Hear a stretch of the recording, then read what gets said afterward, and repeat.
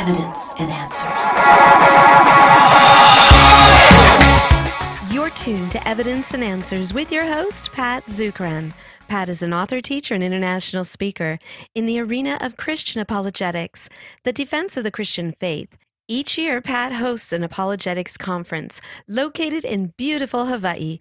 Today, we will be continuing our broadcast with another fabulous teaching from Greg Koukl entitled Tactics. If you're unable to hear this entire broadcast, all of our messages are available on our website.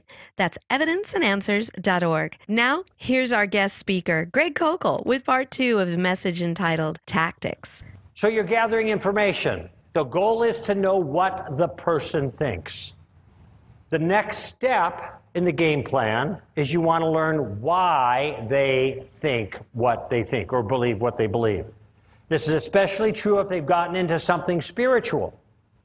All right? Well, the Bible's been changed over all these years. You can't trust it. Really? What do you mean by that? Let them explain it more. Then you got another question. It's not your job to disprove them right now. Forget about that. We're not even going there. You don't have to do that. You got another question. The purpose of the question is to reverse the burden of proof. In other words, they make a claim, the Bible's been changed. It is their job to give you reasons why they think it's changed. It is not your job to prove that it hasn't changed. If they make the claim, they bear the burden. Okay?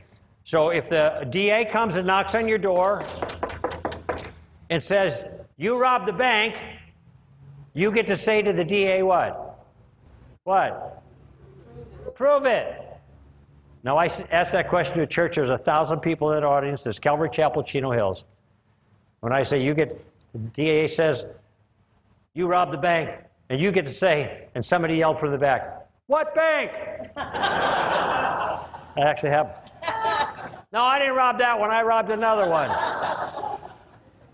No, the burden of proof is on the person who makes the claim. And if the claim is controversial, like you did the crime, then you can tell the other person, prove it. That's the idea behind the second use of Columbo. So we're gathering information first by asking, what do you mean by that? And now we're reversing the burden of proof. We're not going to give them a free ride. We're not going to let them say whatever they want to say, and then it's our job to try to disprove them.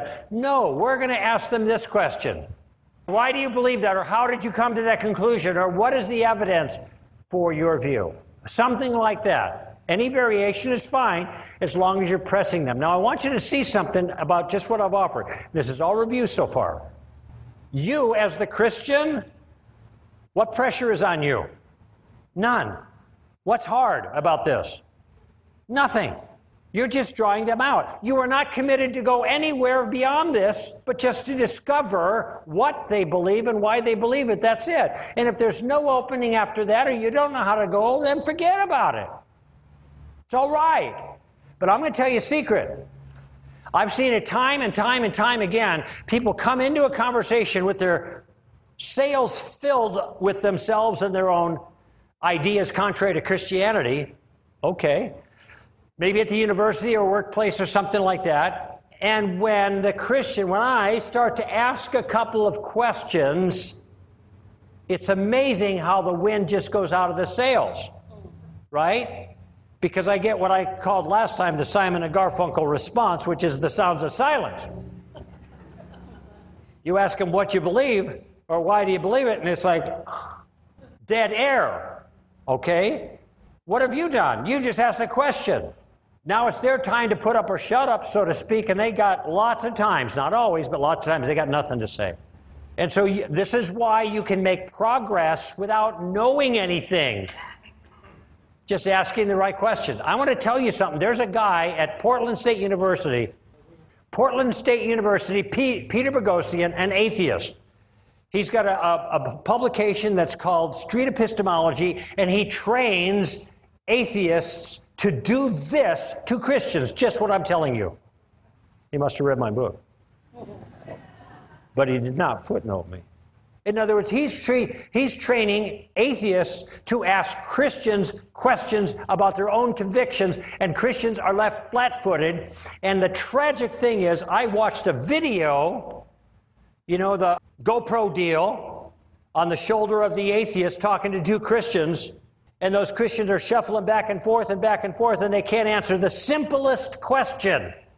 And all they can say is, well, I just believe it, I just believe it, I just believe it. That's the first video posted on Boghossian's site. The second companion video to it is a video made by one of those Christians who is now an atheist, thanking the Boghossian disciple for asking him questions so he'd realize that Christianity is a bunch of hooey. That's what's happened to our young people who don't know how to defend their faith. This is precisely what Pat is doing here on this island is so important, and why it's important that you're here and you begin to pass these things on to your own kids as you're able. But what I want you to see is the capability that these atheists without the truth had to totally turn a Christian upside down without giving a single argument, only asking questions the Christians couldn't answer, because that caused a seed of doubt to grow, and it ended up flourishing, and that one Christian man walked away from his faith and was profusely thanking the atheists for helping him out doing this. Okay. Now, those are the first two uses of Columbo. You ask, what do you mean by that, and how did you come to that conclusion? Okay. If you go no further, you've done a lot. You've engaged. You've made a friend. You've learned something about how the other side thinks. You might have even put a stone in their shoe just by asking the questions, okay? That's a great way to go. But there's a third use of Columbo, and that's what I want to do now, okay? The third use of Columbo is to make a point with questions. You make a point with questions. Now, there are two kinds of points that you might want to make. Let me finish this part, and then I might backtrack and give you a tidbit that I left out about the second use of Columbo. You're going to use your questions to make a point. Now, the difference between the third use of Columbo and the first and second use of Columbo is with the first and second use of Columbo, you don't need to know nothing except for the question. You could be an absolutely brand new Christian. You are playing the student. You are drawing people out with your questions. You are getting an education and trusting, and I'm kind of promising you that just the asking of questions is going to make a difference in another person's life. It happens all the time. Okay. The third use of Columbo, you got to know something. That is, if you're going to use your questions to make a point, guess what you got to know? You got to know the point. Okay? Now, the point might be your own view. You're going to use questions to communicate your own view about something rather than just stating it. And the reason is it brings the other person along, and it's more conversational, and therefore it has more impact. So instead of preaching your view at the other person, you are going to think, how can I include that person in a series of questions to help me make my point? Now, let me give you a very simple example of this. So I've been doing radio for 29 years. And you can still podcast the show. In fact, if you want to learn tactics, podcast the show. It's only 3 hours a week. Well, there's 2 one-hour shows and there's 2 20-minute shows. Okay? That's 3 hours, basically, which is 1 LA commute. So it's not burdensome. And it's 2 Honolulu commutes. Because I had to drive here today, and I know sometimes the traffic can be bad. But the point is, this is where you can see the tactics in action. Columbo is the game plan. There are other tactics in the book that help the game plan. I'm not getting into any of that right now. I'm just explaining the game plan. But on the radio show, somebody called in, and a young man said, I'm a new Christian. Jay said, great, welcome to the family. He said, but I don't know why I have to share my own faith with my roommates. He's a college kid, and he's probably getting some pushback from the roommates now. So he's feeling a little uncomfortable, and he wants to get a little relief from me. Like, don't worry about it. You've got your faith. That's all that matters. And of course, that's not the truth, right? So he wanted my point of view. I said, now I have a point of view about this, but I wanted him to come along with me. So I said, let me ask you a question. Columbo. This is Columbo number 3. Let me ask you a question. Why did you become a Christian? He said, well, I became a Christian so I could get forgiven. Well, that's a good reason. I said, what would have happened if you didn't trust Christ? Well, then I wouldn't be forgiven. Then I would get punished for my own sins, essentially. Now, does he know the answer to his own question? The question of why he should share with his roommates? He does, but he doesn't realize it. So I asked him those two questions, and I just set it up, and then I paused for a moment.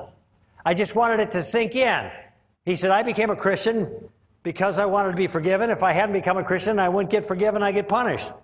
So I just let it set. Now, you can't have too much dead air on radio. It's not a good policy. People change the station. But I just gave it a beat or two. Then I heard in my headset, him. Oh.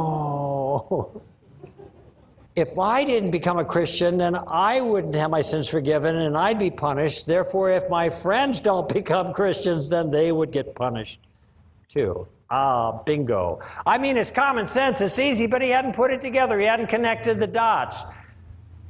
I could have just said that, but do you realize it doesn't have the same impact as if I would have used some questions to bring that person along? Now, I don't have time to go into a lot of other illustrations, but you get the point. If you're going to make a point, you try to make your point using questions that involves them in the process. Okay? So that's the first use of the third use of Columbo. What kind of point? Well, one kind of point is your own point of view. Here's the second kind of point. You might want to exploit a weakness or a flaw that you see in another person's point of view.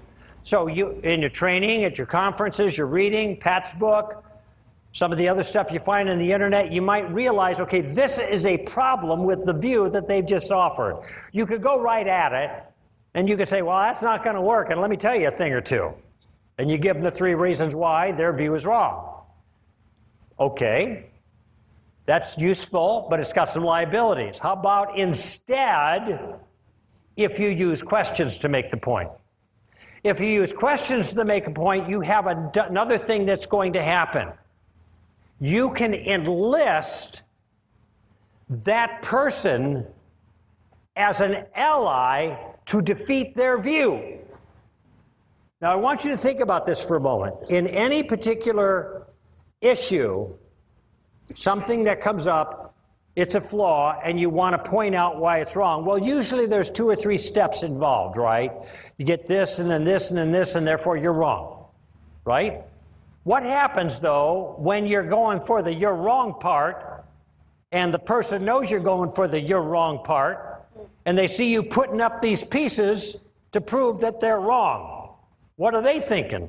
Every time you put a piece on the table to try to get further towards the you're wrong part, they want to take that off because they don't want you to tell them you're wrong.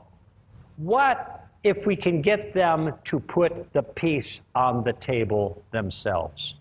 What if we can use a question to get them to put our piece on the table? If they put the piece on the table, they aren't going to take it off very quickly. They put it there. And you get them to put it there by using questions. So I mentioned the book on relativism. I was in a Barnes & Noble doing a presentation soon after that book came out. And they did a little pitch for it, talked about the topics, did some Q&A afterwards. There's a guy that came up to me, and he said to me, he had overheard some of the things I was saying, and he said, it's interesting, you're talking everything, but look, I'm Jewish.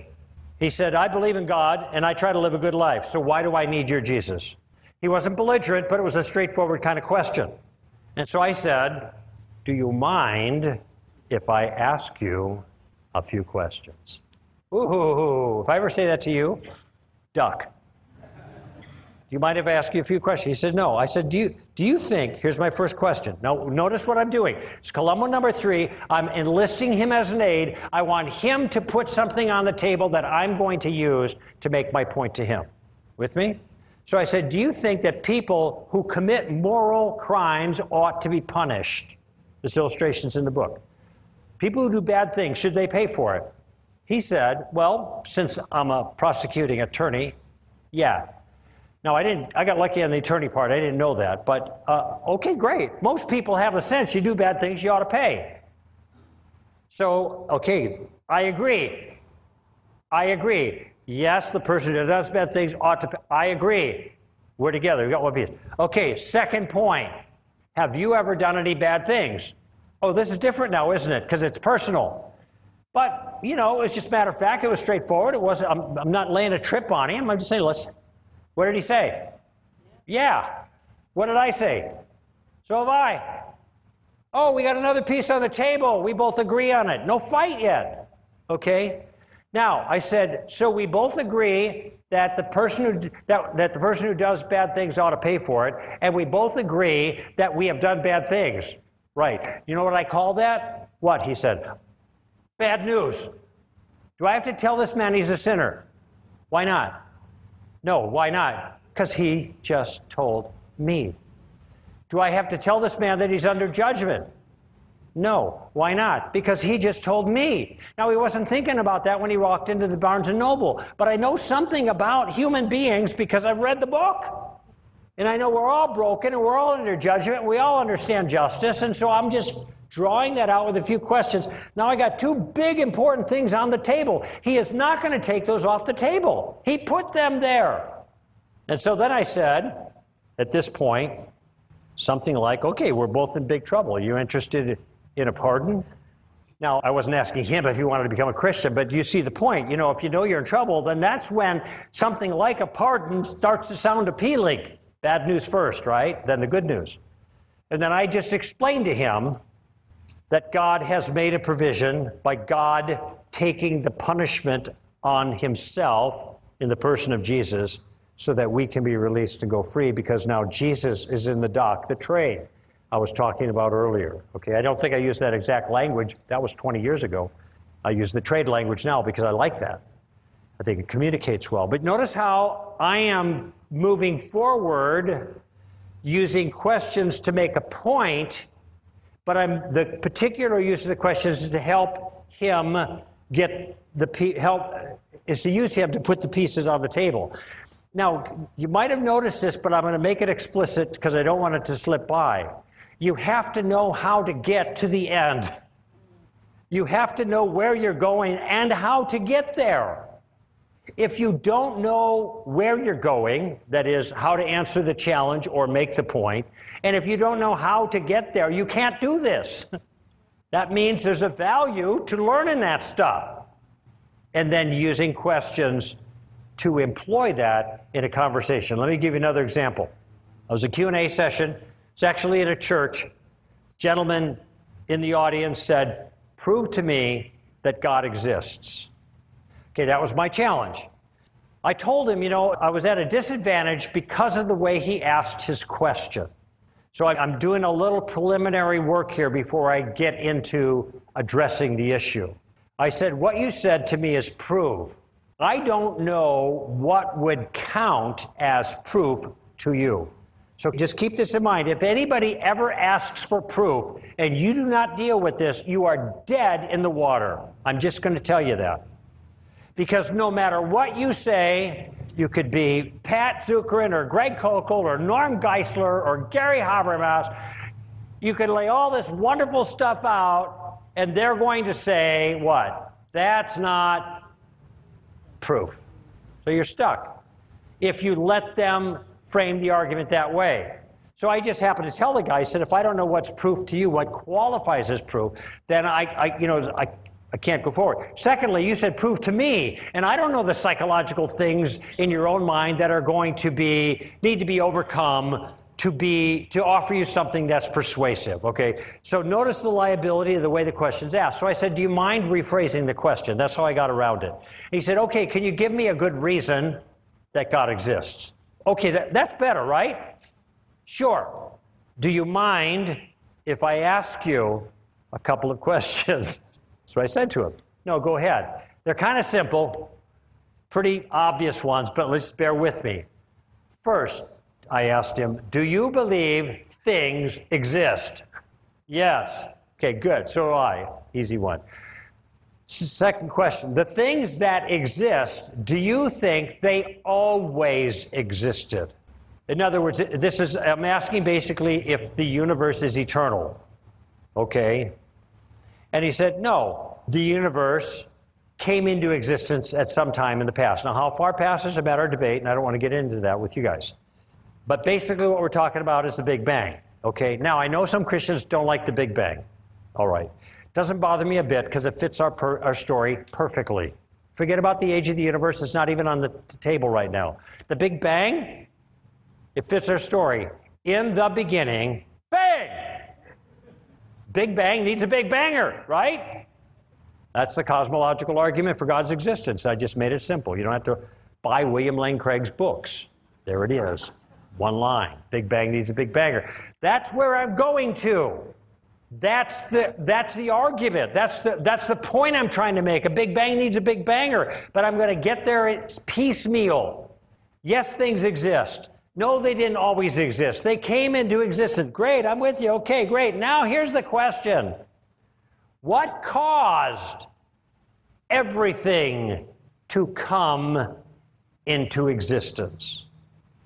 And I pointed out it's not a hard question to answer because there are only one of two alternatives.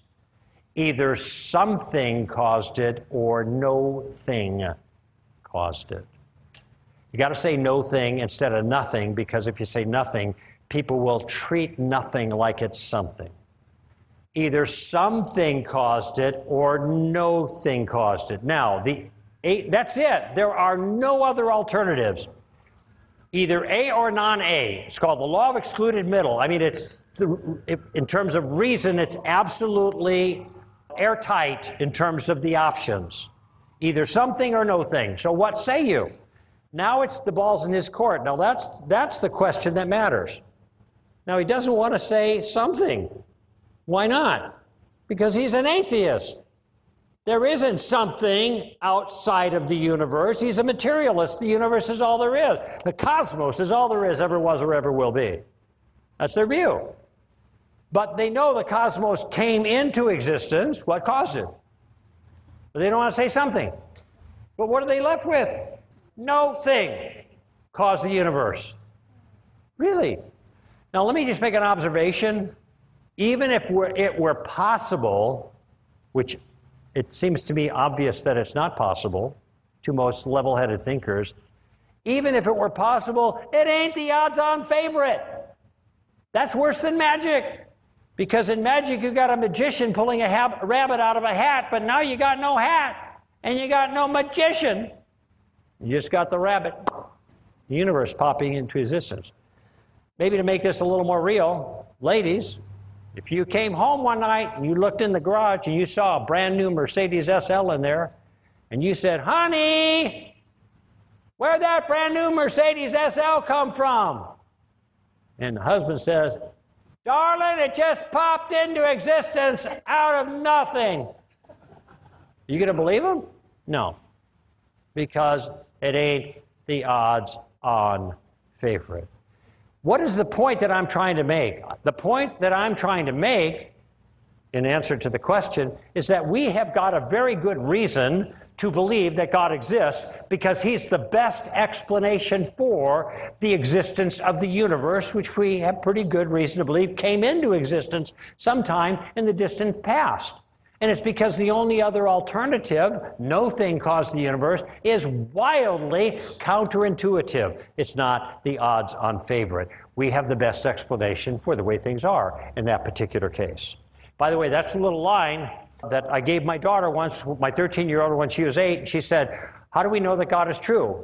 And I said, because he's the best explanation for the way things are. That is at the heart of a massive portion of my apologetic approach, trying to show the explanatory power of the Christian worldview. And when I try to show the explanatory power of the Christian worldview, I always try to use questions.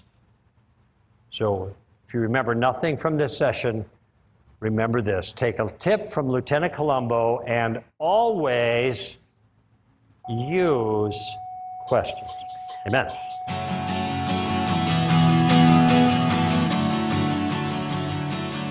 Once again, our time has come to a close. Thank you for joining us here on Evidence and Answers radio broadcast. We hope you enjoyed today's show. If you would like Pat to speak at your church or Bible study, or perhaps at a conference, please give him a call. Local number is 483-0586, or you may contact him through the Evidence and Answers website. That's evidenceandanswers.org. Evidence and Answers relies on generous support from you, our listeners. To keep this broadcast on the air, you have the opportunity to donate. Head on over to our website, That's evidenceandanswers.org. You may do so right there online on the homepage. We have a wide variety of resources available to you, everything from atheism to Zen Buddhism, including articles and additional audio for you to listen to or download. So be sure to share it with your family, your friends, and your church. Evidence and Answers is grateful for our key sponsor, Highland Capital Management, providing investors with alternative investment solutions. To learn more, visit them online at hcmlp.com. Join us again next time on the air or online as we provide compelling reasons for faith in Christ. That's Evidence and Answers with Pat Zukeran.